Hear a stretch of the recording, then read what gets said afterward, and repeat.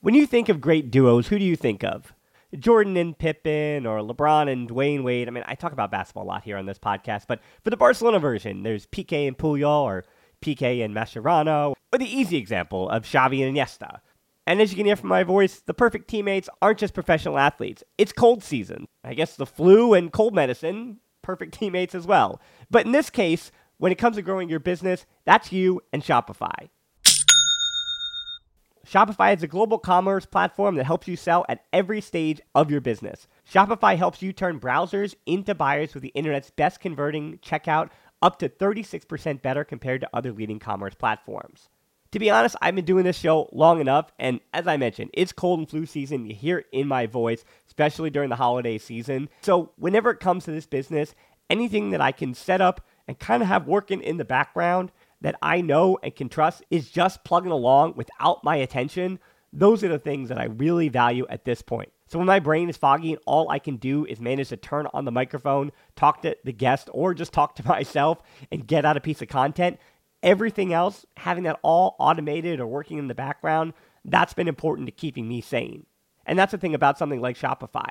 What I do love about Shopify is how no matter how big you want to grow, Shopify gives you everything you need to take control and take your business to the next level. So no matter how big or small, how good of a month or how bad of a month, things are just the same working in the background. Shopify powers 10% of all e-commerce in the US, and Shopify is the global force behind Allbirds, Rothy's, and Brooklinen, and millions of other entrepreneurs on every size across 175 countries. Plus, Shopify's extensive help resources are there to support your success every step of the way, because businesses that grow with Shopify.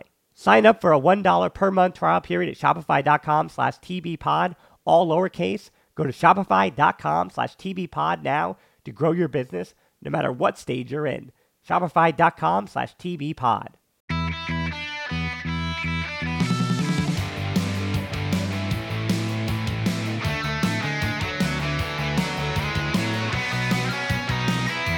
Welcome to episode 350 of the Barcelona Podcast, brought to you by the Blue Wire Podcast Network. I'm Dan Hilton. He's Emil Evanesian. How's it going, Emil? What's up, Dan? How are you? Well, thankfully, Barcelona avoided 4 straight home losses, which would certainly make more than history. 3 losses that aren't even history in one season, or one was like consecutive season where Louis Van Gaal did it, blah, blah, blah, blah. So anyway, we're back to the winning streak or the winning column streak if you get more than one, but it was a 2-1 victory over Mallorca. It's already 2 days ago, so we're not really going to break into the X's and O's too much here, but the big picture, Emil, certainly is the stakes of that game. Winning that game means that, plus Real Betis, by the way, yesterday 0-0 against Getafe, puts a draw against Real Betis on the weekend for Barcelona a lot closer to the finish line to finish in the Champions League spot, but a win does mathematically qualify them for the Champions League for next season. It's done and dusted. So as much as that Mallorca win and just a standard 3 points against Mallorca at home, it seems like nothing of something. It certainly meant quite a lot for what the whole point, I mean, when it all is done and settled and Barca haven't won a trophy this season, the whole point of this season was to secure Champions League football for next season. And that's all it's going to come down to. And fortunately, again, those 3 points against Mallorca go a long, long way to doing that. Yeah, exactly. I mean, we spent all season, especially once we got a sense of what the tenor or the theme of this season was going to be, that there wasn't going to be, miraculous post-Messi gelling into a Voltron. That was the entire objective, was to weather the storms, both external and on the pitch, and find some sort of cohesion and form. For everything that this team has been through and, some of the really kind of dramatic lows that we've endured watching the team and, that we've talked about here, this is all we, I always keep going back to sort of October, November time and saying, if you'd given us this, then we'd be fine. If you told us, Ansu's back and healthy, Barca are actually bringing in new players, Xavi's in managing, and the vibes around the team, even when the results are bad, the vibes around the team aren't as, sort of almost as noxious as they would get when Koeman was in charge. I mean, I think we would have taken that. And, this is going to wind up being a satisfactory result. I mean, I think it's the 3 results prior to this, I think really they took most, if not all, the wind out of the sails. I mean, you can't if they'd even taken just a point apiece off of a couple of lackluster opponents, we're even just talking about how this team is learning to grind out results. I mean, the Frankfurt thing was what it was, but all in all, I mean, we're in touching distance of the finish line that we had set out, the reasonable goal that we'd set out for this team. I mean, I know it's not sexy and we're not, we can't really pop champagne over it, but this is fine as far as healing and rehab seasons go. Back in the Champions League and generally playing fairly attractive football. And by and large, the players seem to be happy. They, most everyone seems to want to play for Xavi. There hasn't been, the personalities, everyone, kind of seems to be in a decent place. By and large, I think it's good with an asterisk. Yeah, I would agree with that sentiment. That even though Barcelona looked like they had lost everything they had, it's not that they've regained anything. But against Mallorca, it looked, I don't know, something felt a bit more comfortable.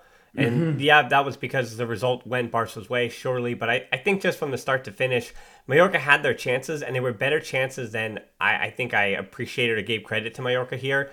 But It did look different. And I thought that, and I wondered if expected goals would help me get to why it felt different. But if anything, Emil, I went down the expected goals rabbit hole, and that just kind of blew up everything up even farther. Where against Mallorca, it was a 1.20 expected goals for Barca to Mallorca's 1.01. So Barca actually scored more goals than their expected goals. Shots were 17-6, though, so a lot of peppering the net. That's what I think made it feel like Barca had their chances. If that I'm surprised the XG number was quite so low. Right. But yeah, if that guy gets his shot down, if that guy is so wide, sure. And then also Barcelona created one big chance to Mallorca's two, which is an interesting stat in that game as well. And I want to remind people what expected goals means. It tells us the quality of an attempt and its probability of finding the net rather than the actual outcome of the shot. And as we've been seeing in La Liga this season, where they have, I think it's IBM or whoever it is that does the 360 chances and percentages. And the percentage of scoring. Right, yeah. And they'll show you those kind of things.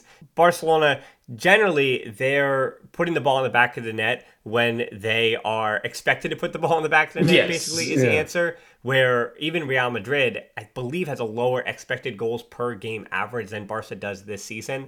Or at least for so much of the season, yet they put the ball in the back of the net. I mean, they're clinical, and I mean that's the most important thing, right? Putting the ball actually in the net. So expected goals, you're losing me a little bit though. But you compare that expected goals against Mallorca, as I said, where 0.19 was the separation between the two, and you compare that to the last 5 previous matches, where against Rayo, it was 1.75 to 0.44. So you want to talk about really frustrating result, right? That's why that result hurt so bad, because Barca almost at 2, they don't get any goals. Rayo is closer to 0 than they are closer to 0 than 1, and they still get 1. Then against Real Sociedad, we felt like that game wasn't great, and it wasn't. For Barca, it was 0.99. They really weren't.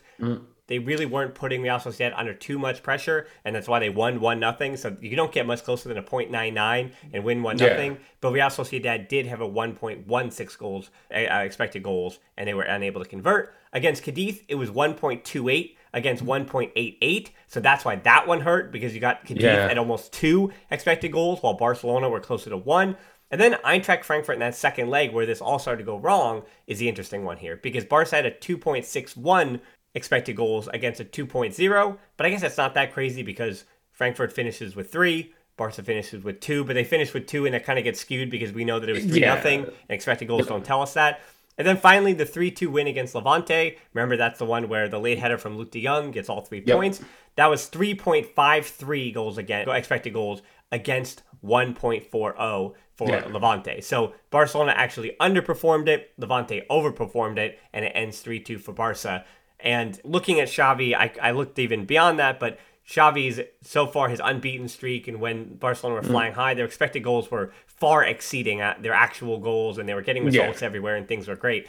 So, yeah, there are some concerning results, and I think expected goals in the last recent matches show you that this is a team that match by match, opponent by opponent, they're kind of taking it on the chin. So Mallorca wasn't, some huge turnaround per se, but it kind of does go with that theme that this team is limping its way to the finish line, and they're doing just enough. And again, against Real Betis, I don't care if the expected goals is 0.40. I don't care if it's negative, just as long as they win. Right. Figure something out. I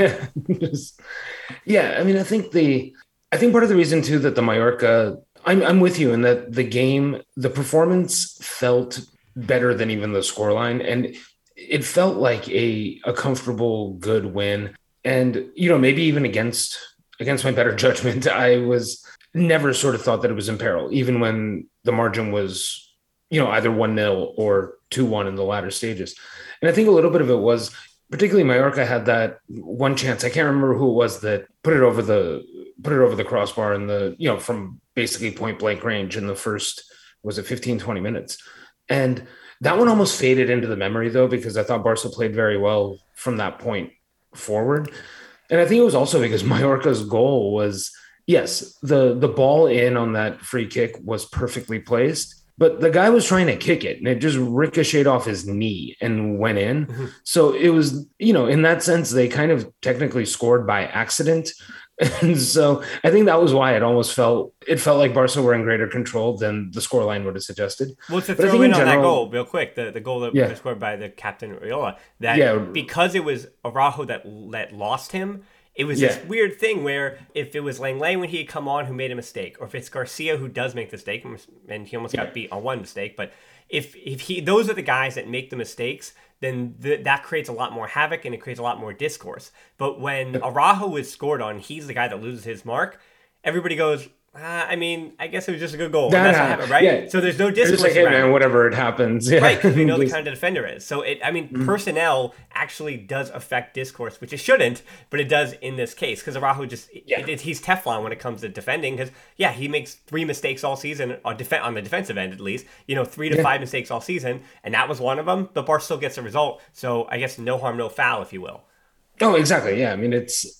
and it really is not to even necessarily let Araujo off the line, but just, off the hook. But anybody really, mistakes are going to be made, and, X number of times per season, they're going to result in you shipping a goal. You hope that happens when you're up 2-0 or 3-0, rather than, in the final 5 or 6 minutes of a tie game that you really need the points from. But to your point of it feeling like Barca's sort of limping to the finish line, I think they absolutely are, because it's particularly, I think, going into the second leg against Frankfurt, then as now, it felt like, at that point, it felt like top 2 was Barca's to lose, or, second place, I guess, was Barca's to lose. And, so we were figuring, okay, so after all the crap we've had to crawl through all season, if we can wind up with second place and maybe even take the Europa League, like that would be a resounding success of a season. And I think for the Europa League campaign to just come to such a deflating end, and then I think at that point it was a little bit of like, okay, fine, I guess we just have to do this like top 4 thing, and and then at that point, whether you get second, third, or fourth almost becomes academic, because whatever, they're going to let us into the Champions League and we're not getting a trophy for it, whichever one it is. So I think it kind of became like that. And I do think there was a little bit of a combination, emotional letdown, emotional hangover from the Frankfurt loss and the elimination from the Europa. And I think that almost just kind of led to an exhale in the league that led to them getting picked off twice. And it's good that they were able to get on track, because they actually still did need these points. Like, it wasn't a total fait accompli, but it's, at this point, I think we're kind of just in that place where just lock up a couple more results and it'll be okay. And, we'll see you in the group stages next year, and, we'll never speak of this again. We're driven by the search for better. But when it comes to hiring, the best way to search for a candidate isn't to search at all. Don't search, match with Indeed. Indeed is your matching and hiring platform with over 350 million global monthly visitors, according to Indeed data, and a matching engine that helps you find quality candidates fast. Ditch the busy work. Use Indeed for scheduling, screening, and messaging so you can connect with candidates faster. Leveraging over 140 million qualifications and preferences every day, Indeed's matching engine is constantly learning from your preferences, so the more you use Indeed, the better it gets. Join more than 3.5 million businesses worldwide that use Indeed to hire great talent fast. And listeners of this show will get a $75 sponsored job credit to get your jobs more visibility at Indeed.com/Blue Wire. Just go to Indeed.com/Blue Wire right now and support our show by saying that you heard about Indeed on this podcast. That's Indeed.com/Blue Wire. Terms and conditions apply. Need to hire? You need Indeed. When you think of great duos, who do you think of?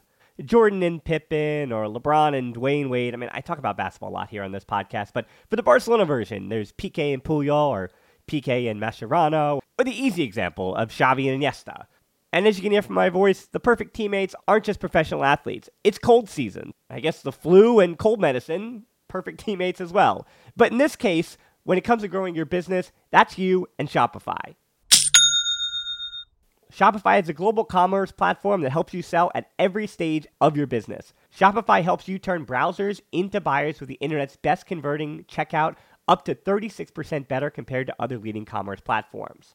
To be honest, I've been doing this show long enough, and as I mentioned, it's cold and flu season. You hear it in my voice, especially during the holiday season. So whenever it comes to this business, anything that I can set up and kind of have working in the background that I know and can trust is just plugging along without my attention. Those are the things that I really value at this point. So when my brain is foggy and all I can do is manage to turn on the microphone, talk to the guest, or just talk to myself and get out a piece of content, everything else, having that all automated or working in the background, that's been important to keeping me sane. And that's the thing about something like Shopify. What I do love about Shopify is how no matter how big you want to grow, Shopify gives you everything you need to take control and take your business to the next level. So no matter how big or small, how good of a month or how bad of a month, things are just the same working in the background. Shopify powers 10% of all e-commerce in the US, and Shopify is a global force behind Allbirds, Rothy's, and Brooklinen, and millions of other entrepreneurs on every size across 175 countries. Plus, Shopify's extensive help resources are there to support your success every step of the way, because businesses that grow with Shopify. Sign up for a $1 per month trial period at shopify.com/TBPod, all lowercase. Go to shopify.com/TBPod now to grow your business no matter what stage you're in. Shopify.com/TBPod. Well, let's change gears just a little bit and talk about Ansu Fati, because Champions League, wherever Barcelona is next year, Copa del Rey, Champions League, La Liga, you're going to hope that Ansu Fati is a big player and a major player, a starter, an important member of the Blaugrana last season. And the story for Mallorca was that he returned. I think the goal, yes, obviously the goals and the winning of the game, all that stuff matters. But Ansu, even in, it was, I say second gear, and I always call Jordi Alba for going in second gear sometimes. But Ansu Fati was barely in first gear, and that was totally fine, right? He was like just walking around the field, totally He's fine. finding his legs again, Exactly. Returning to the field, as always, the ovation from the Camp Nou crowd, who it was nice to see them kind of return to supporting the team in a way that they haven't for the last few weeks. So it was nice to see their responses prior to Ansu even, and then again, the minute you see him warming up, you hear it, you see it, everybody going crazy. But most importantly, I think for Ansu was the comment that Xavi made post-game, where he didn't really say anything too crazy, but he did hint that he sees Ansu as the number 9 in the long term. And that it's kind of interesting, but it's kind of not, because we all say it and it's all this possibility and it all makes sense in our brains, but we all keep putting Ansu on the left anyway, because that's where he's been and that's where the known commodity is, right? And so Ansu has played through the middle sometimes, and he's been great through the middle. And I wonder if this is even a sharper pivot with this latest return to have him as a future number 9 to preserve him and prolong his career.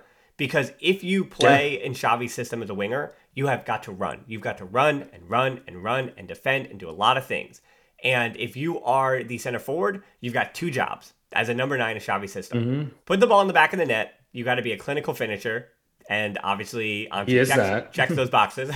And then you also need to be able to lead the press, but not as a sole presser. You lead the press with the higher interior, usually on the opposite side, which is, in this case, a young man named Pedri. So the point of your pressure comes from one of your high interiors who's coming up, and then the other interior, that being Gabi, a perfect spot for him, right underneath the other interior, in the middle of the interior, and the number 9, with the wingers still out wide, canceling out those wing backs or the fullbacks from the opposition team. And that is the press that Xavi, whether he's playing in a 4-3-3 or he's playing in the 3-4-3, which again, based on the transfers, it hints that that still might be his full mission, his full fruition of his ideas is going to be a 3-4-3 next season, or in the post-Busquets era. Let's put it that way. In the post-Alba era, where you don't need a left back like Alba, and you don't necessarily need a defensive midfielder like Busquets. You shift to a 3-4-3 because that's what personnel is going to fit in the future. So all of those things considered, Ansu does make sense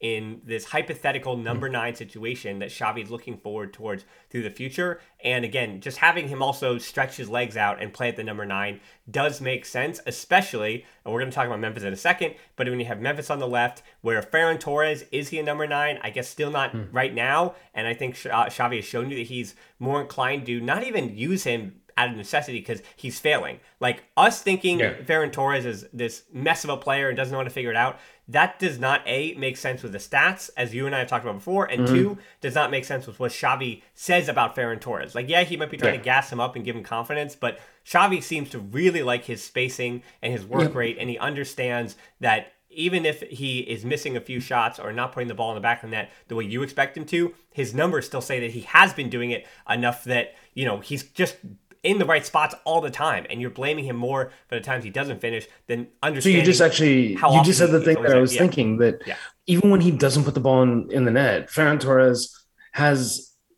he has a genuine gift for being in the right spot. He's elite. It's an elite encounter the ball and encounter the ball in a position where there's a good opportunity to score. Yeah, but we've done the Ferran Torres thing many times. But speaking of the Ansu point, right? Because again, it was kind of weird that we start with Ansu because he subbed on, and then we do Memphis. But but the way it all fits together, if Dembele renews, and who knows, we'll do Memphis in a second. Aubameyang has another year where his wages are also going to go up, and Ferran Torres is involved too. And I mean, you're now talking that's your forward line. So where do you see? I mean, do you agree with Xavi, and how do you find Ansu's future playing out?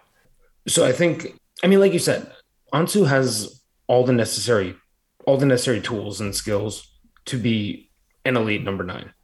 And, what we talked about now in, Aubameyang and Memphis, when he's on, Barca do have guys who are excellent at putting the ball in the net. And, but Ansu is if he's on and he has a good run of games and he's, really at his best, he is an elite clinical finisher. And having him, in the middle, in front of goal, and having those chances fall to him rather than whomever else they might fall to is preferable, first and foremost.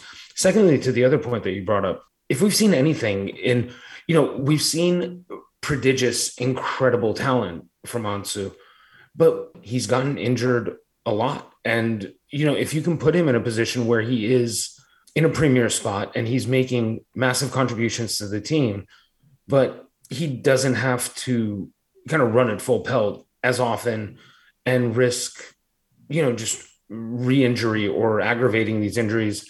I'm all for that. I mean, if, we are a little bit, at least in my mind, we are a little bit at the point where I want to, and when I say protect him, I don't mean limit his time on the pitch or limit the number of games that he plays, but just the manner in which he's deployed needs to take into account that, at this young age, he's already had a number of fairly serious injuries that have kept him out for extended periods of time. And missing the meniscus is something that's not going to go away. It's not like Dembele, every single one of Dembele's hamstring injuries or muscle injuries have all technically been rectified. And in theory, Dembele is going to be 100%. Yes, guys are injury prone, but in theory, he's able to be 100% in case he doesn't get injured. But Ansu is, again, he's never going to be able to get back. I mean, not even get back to what he was, because again, he might improve. He's definitely going to improve as a player. He'll be better at other things. Yeah. He'll look like he's improved, but physically, he'll never be able to be 100%, and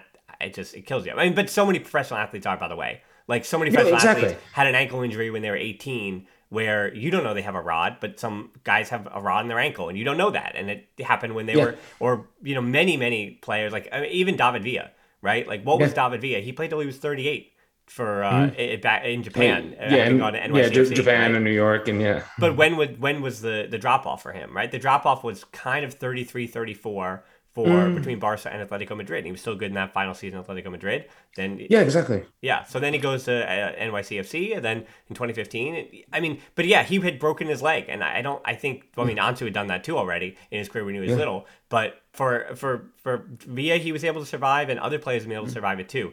But yeah, as far as Ansu's injury issues, it's just, I think it's always going to plague him, unfortunately. Pedri would be the opposite, where it's like you hope that Pedri can get to 100%, just give him some rest, take the summer, and call it a day. Well, exactly. It's like with Pedri, Pedri's almost been, it's been like 2 years that he's essentially just been getting driven into the ground just whenever he's healthy, pedal to the metal with him. So yeah, with Pedri, I feel like just some time for rest and recuperation and just, a little bit of healing. Like, he should be fine. But yeah, with Ansu, it's as much as we want him to be 100% healthy. And I mean, God, do we ever? And we do have to take into account the actual physical toll that those injuries have taken on him.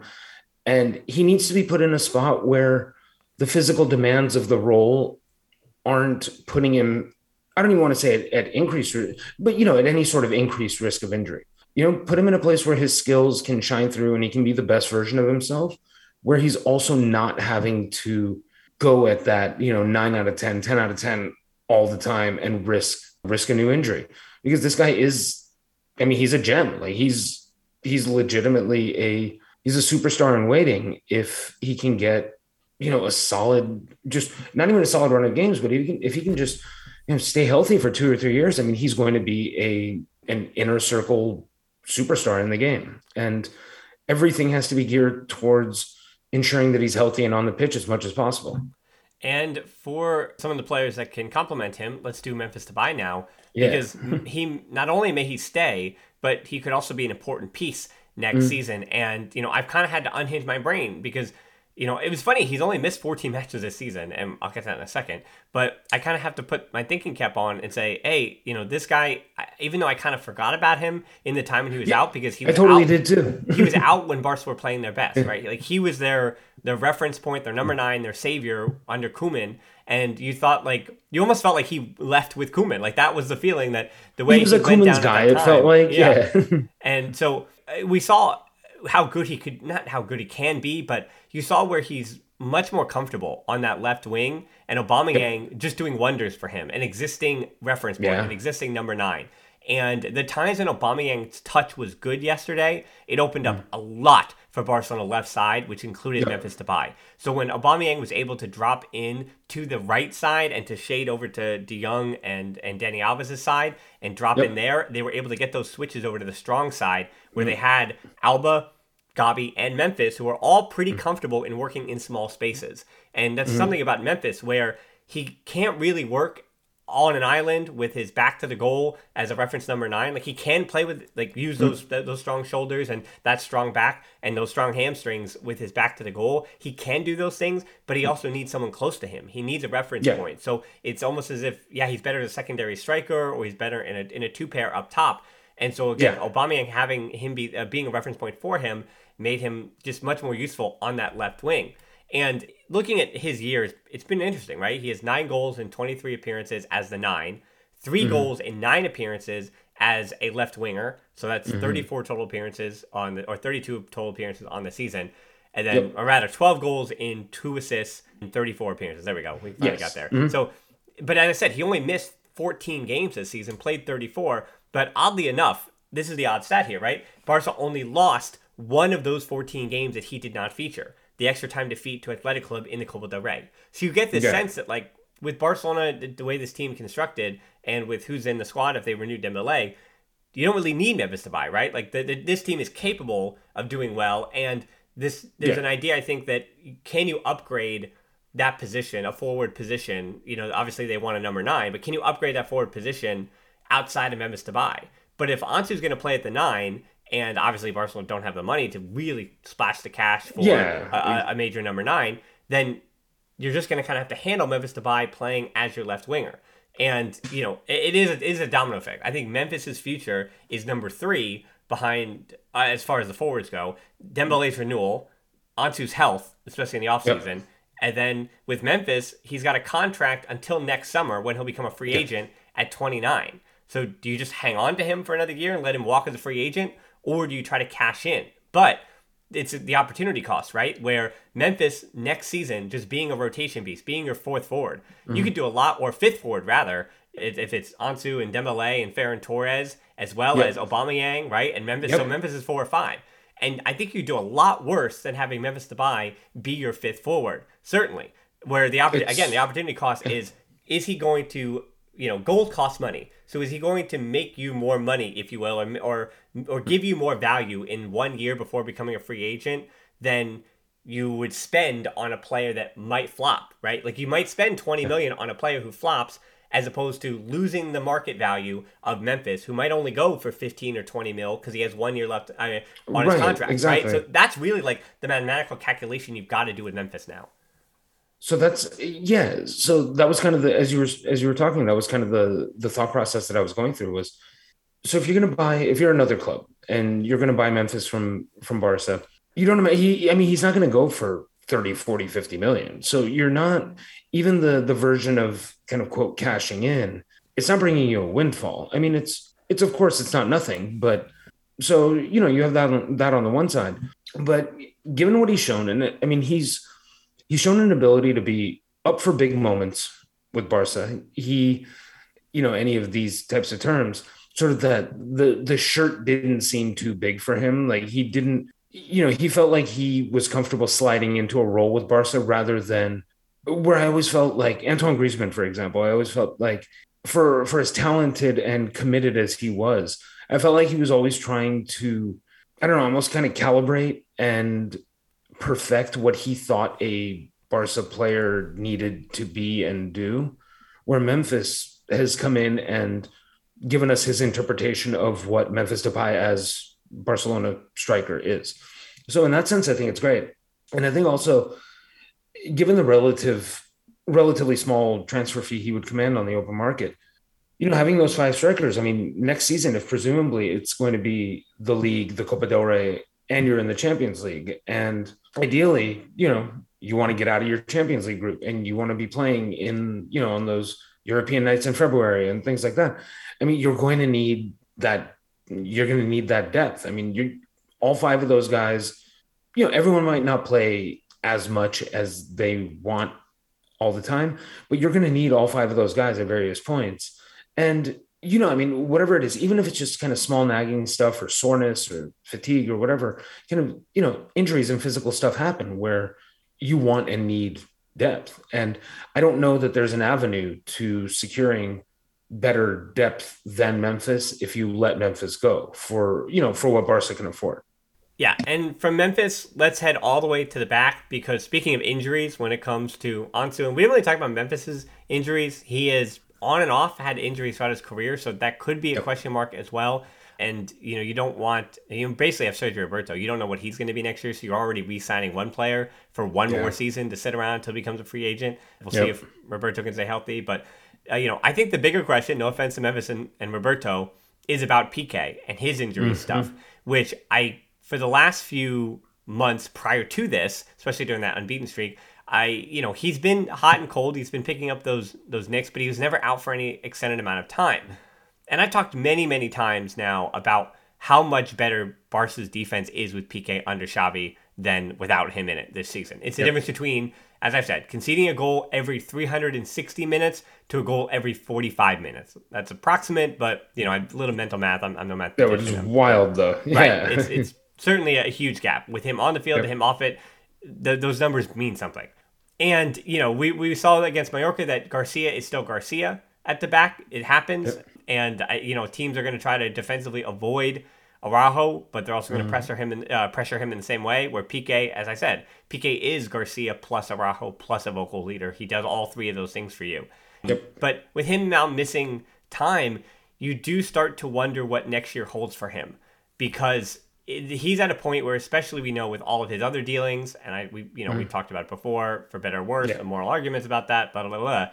But Piqué's at a point professionally in his life off the field, that if he walks away, I mean, this is the guy that walked away from the Spanish national team. Remember when they were doing well, before they were, we'll say, completely rebuilding, if you will. He stepped away before the others in that generation. And he also apparently could come back for Qatar, but I doubt that.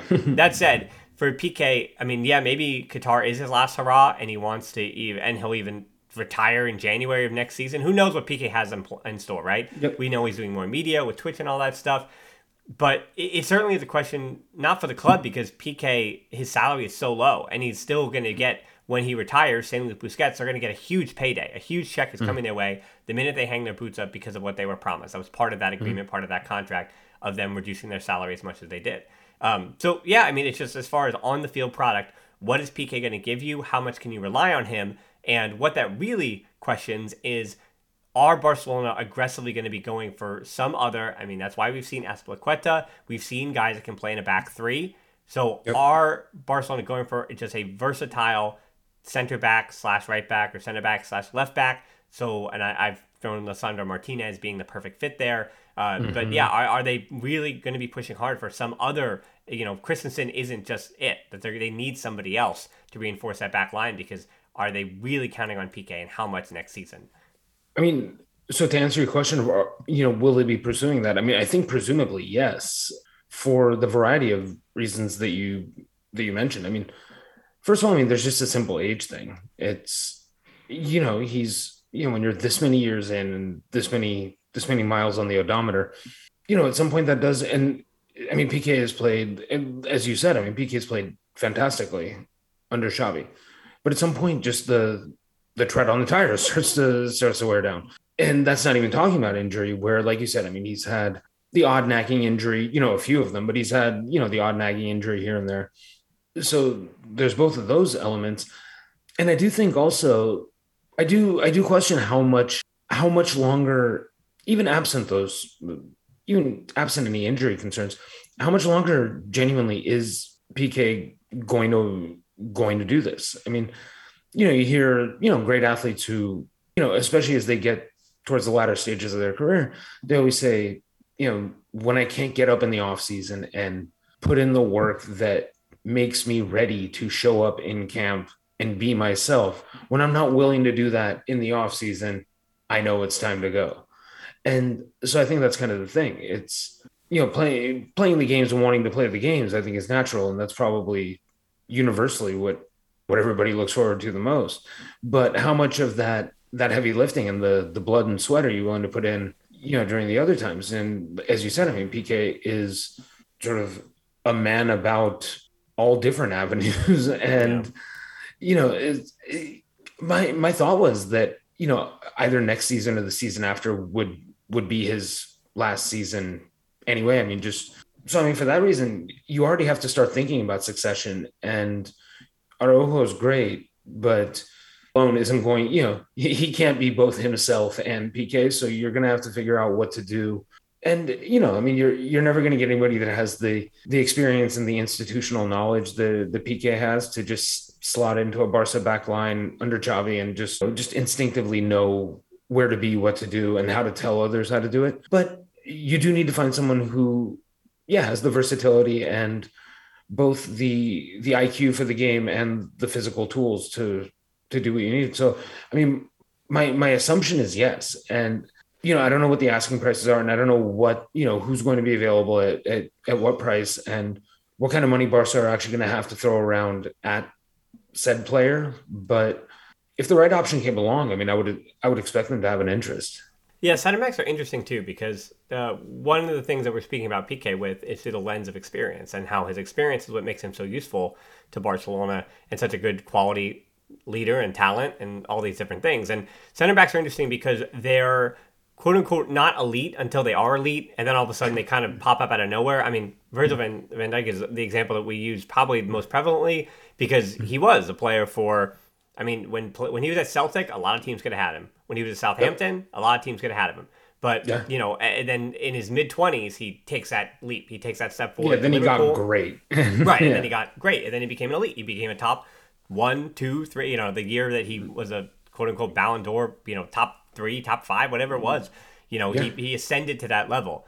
And to see Araujo as good as he is at 22 years old, it tells you that, he's fairly being called one of the next big ones, one of the next great center back prospects, because the passing isn't totally there, but it hasn't been there for a lot of center backs, and they've figured it out, and they got to where they needed to be. Even Virgil van Dijk, if you watch his passing out of the back at Celtic, there's nothing about home about it. I mean, it made sense. It fit in the Scottish League, which, sorry, Scottish League, it's not a compliment to you. And so to find these players who have that kind of experience, I guess it does make sense. Like, I keep questioning the Azpilicueta thing, but you keep going back to that because, this is a guy who can play right back, which is a spot that with Dest sticking around, but still, is he a starter? You still question that? And then Alves being 39 next year, Azpilicueta just makes so much sense in the world because he just is a leader. He's a guy that's been there. He's bringing all that stuff in, all that leadership, all that captain stuff. There's an argument that and he's been on every big stage. I mean, he's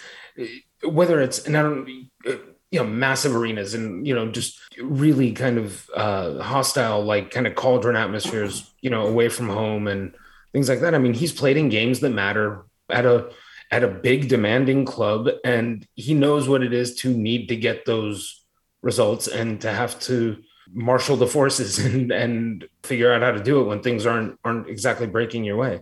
Yeah. So speaking of transfers, though, we'll continue to do Azpilicueta. I don't think that's going away. Two that I think might go away. There's this Carlos Soler rumor that I do want to hit, and Marcos Alonso from Chelsea as well. Let's do Alonso because I don't have anything to say about this. I wouldn't want him. I don't want him. Like, he has that thing that happened in his past with the driving. 31 years old, still has a contract at Chelsea though too. I went through all the left back options the other day in that big, again, that manifesto I made about the transfer summer candidates that Barca should be looking at. And Alonso was not on that list. Alonso wouldn't be on that list. I think his wages are a bit too high. I don't get that. Like, I don't know who's even starting that rumor, but it's just one of those things where a Spanish national team player is being linked to Barca, Real Madrid. That's I think all that I find with that. Oh, I think it's exactly and I mean, with absolutely no verified information and zero sources. My thought is that with everything that's going on at Chelsea right now, I mean, there's an exodus that is coming / underway a little bit, and I mean, my guess is that's his agents just trying to get him linked to big clubs so that other big clubs want to get involved because, I mean, to make that move would make really no sense for Barca.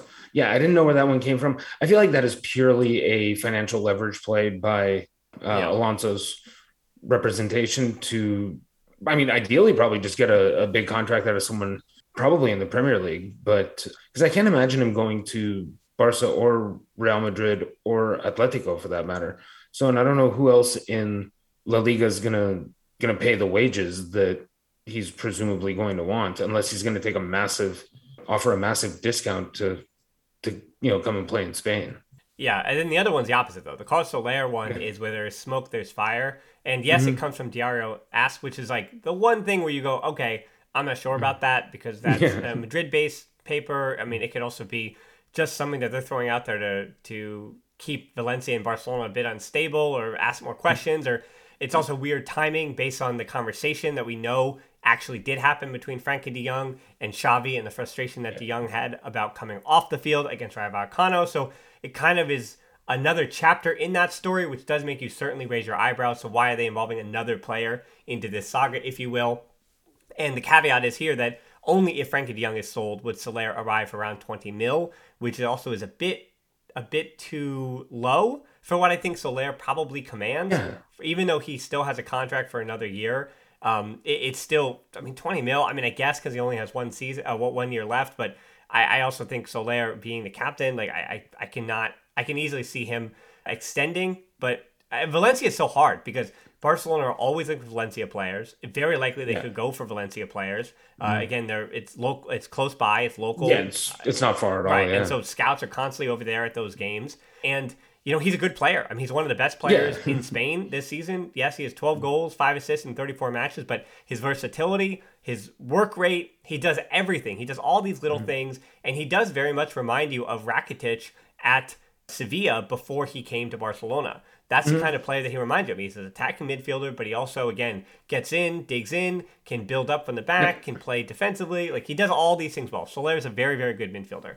And the reason I say where there's smoke, there's fire is because Soler, just like Dani Olmo, has been linked to Barcelona over multiple transfer windows. So it's not like this is coming out of nowhere. It's that we constantly hear Dani Olmo. We constantly hear Carlos Soler the last few transfer windows. And for good reason. Again, he's a good player that reinforced that midfield. But as I've said before, with Frank Kessié taking the spot of Ricky Puig, you've got 6 midfielders. It's done. Nico Gonzalez is the one who's going to be fighting for minutes, and we're going to be asking whether or not he should be loaned in January. I think unless Pedri can't get healthy or somebody else gets hurt long term, which you hope that they don't, that's your 6, and it's Nico fighting for minutes.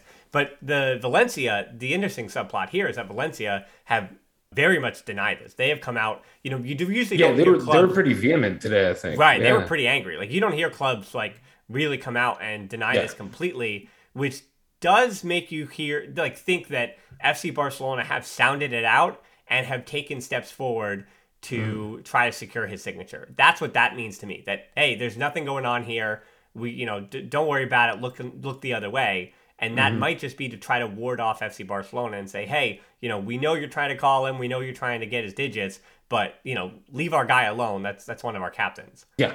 I know with Valencia, it's one of these clubs that's, in recent years, it's in a perpetual state of flux, we'll say. But, say poorly run. Peter Lim as the owner it's not great. Yeah, it's not great for the fans. It's not great for the team and the stability. No. Danny Parejo being, as your former captain, they gave him away. Yeah, and that's what I mean. It's a total circus there, and I don't mean the players themselves, but just the entire sort of that sphere that that they have to exist in and play in is just so wild and weird.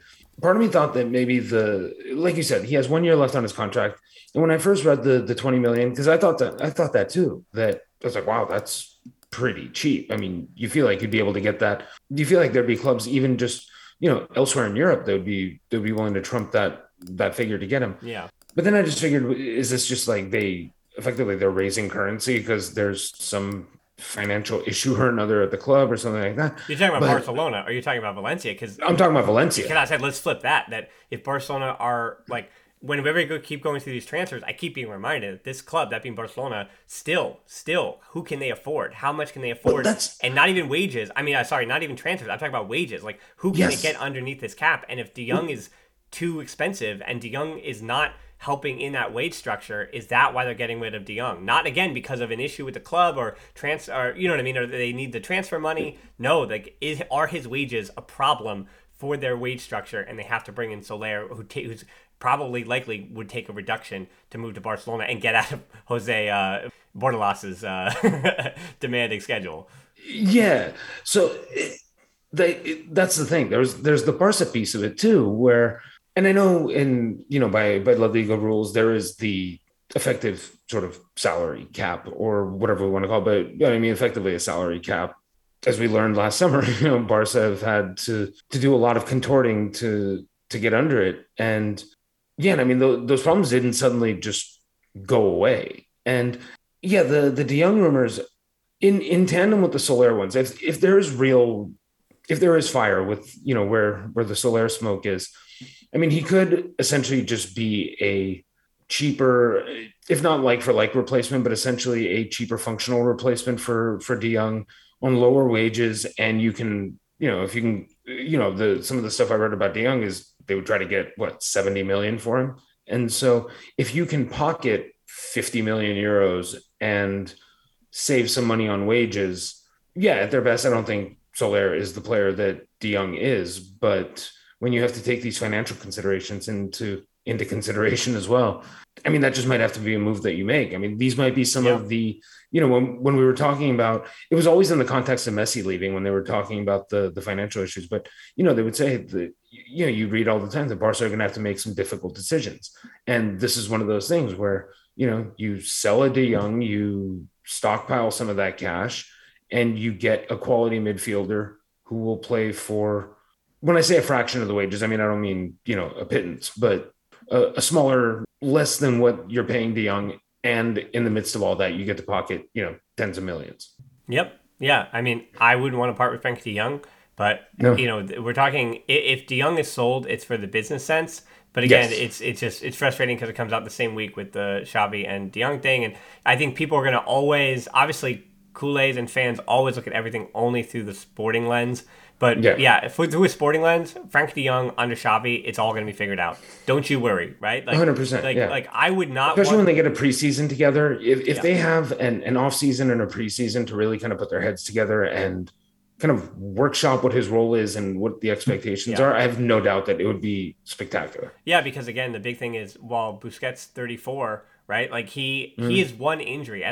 I keep saying Busquets, he's so durable. He's just always available. Always it's incredible. Yeah, it's incredible. But he really truly is at his age one injury or 1 2-month stretch away where they're going to have to figure it out without Sergio Busquets. And at 34, he might be at a point where okay, we figured it out. And let's and you can even look at next season where, I almost want to see, not to say that Busquets is injured, but I want to see like a month of games or a month and a half of games.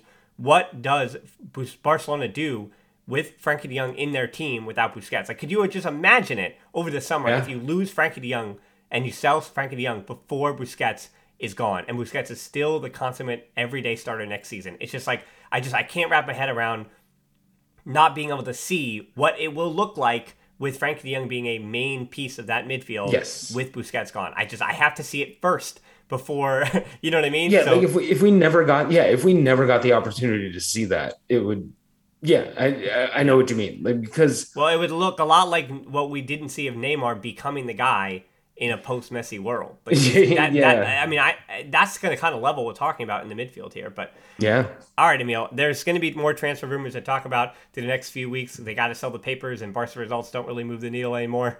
I can tell you that to flip the hood up and say that people are despondent a bit about the recent results and frustrated. Certainly, when the team is doing well, people are excited, and I think people just want the season to end and transfers over the summer and then restart next season with a full healthy squad. So hopefully, I will be talking to you way, way before that. But Emil, thanks so much again. Absolutely. You can follow him on Twitter down in the show notes. Click on his name. We're also on Twitter and Instagram at the Barcelona Pod at D13 for me. I want to thank we had a few people who decided to jump in the deep end before I really posted it on social media everywhere. But there is merch on our merch store that's available in the link in the show notes that was available in the link on the YouTube stuff. So yeah, just check out our merch store, but I will be showcasing a bit more of that in the coming weeks. I'm waiting for a few pieces to show off myself. So yeah, there'll be more of that, and you have time. It's not like it's a limited time only or anything like that. So thank you to those who decided to bite the bullet, if you will, and are going to be repping some Barcelona podcast merch. That's awesome. Thank you so much. And then our close Facebook group, the Barcelona Podcast, answer those questions, let you in. Patreon as well is how we keep making these shows. Thank you to all of our patrons over there financially supporting the show. And then on YouTube with match reviews and some other fun stuff. A little, again, programming note over there. I've got a pretty crazy busy month with a lot of different things going on in my life, a little bit of travel for the first time since the pandemic even began. So it's been almost 2 years plus since I kind of was away from home for any extended amount of 2 or 3 days. But I will be away a little bit this month. So those match reviews are going to be coming out a day or two late at times, or they might be just audio, or I think for the Villarreal one, the final one of the season, I might just skip that one. And then I do have a special surprise coming for that next podcast to wrap up the week. And it's not a guess, it's just there's a lot going on here. Let's put it that way. So most importantly though, thanks so much for listening to the Barcelona Podcast. Until next time, we'll talk to you soon. Forza Barca. Forza Barca.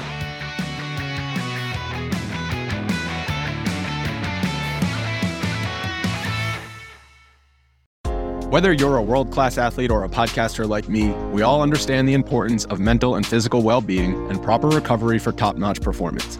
That's why I'm excited that Unified Healing is sponsoring podcasts on the Blue Wire Network.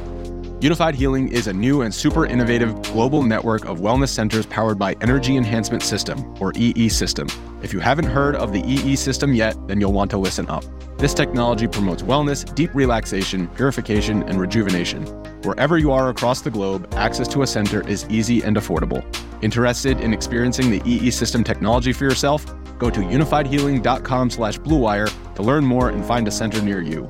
That's unified, UNIFYD, healing.com/bluewire. No material or testimonials on the Unified Healing website are intended to be viewed as medical advice or a substitute for professional medical advice, diagnosis, or treatment.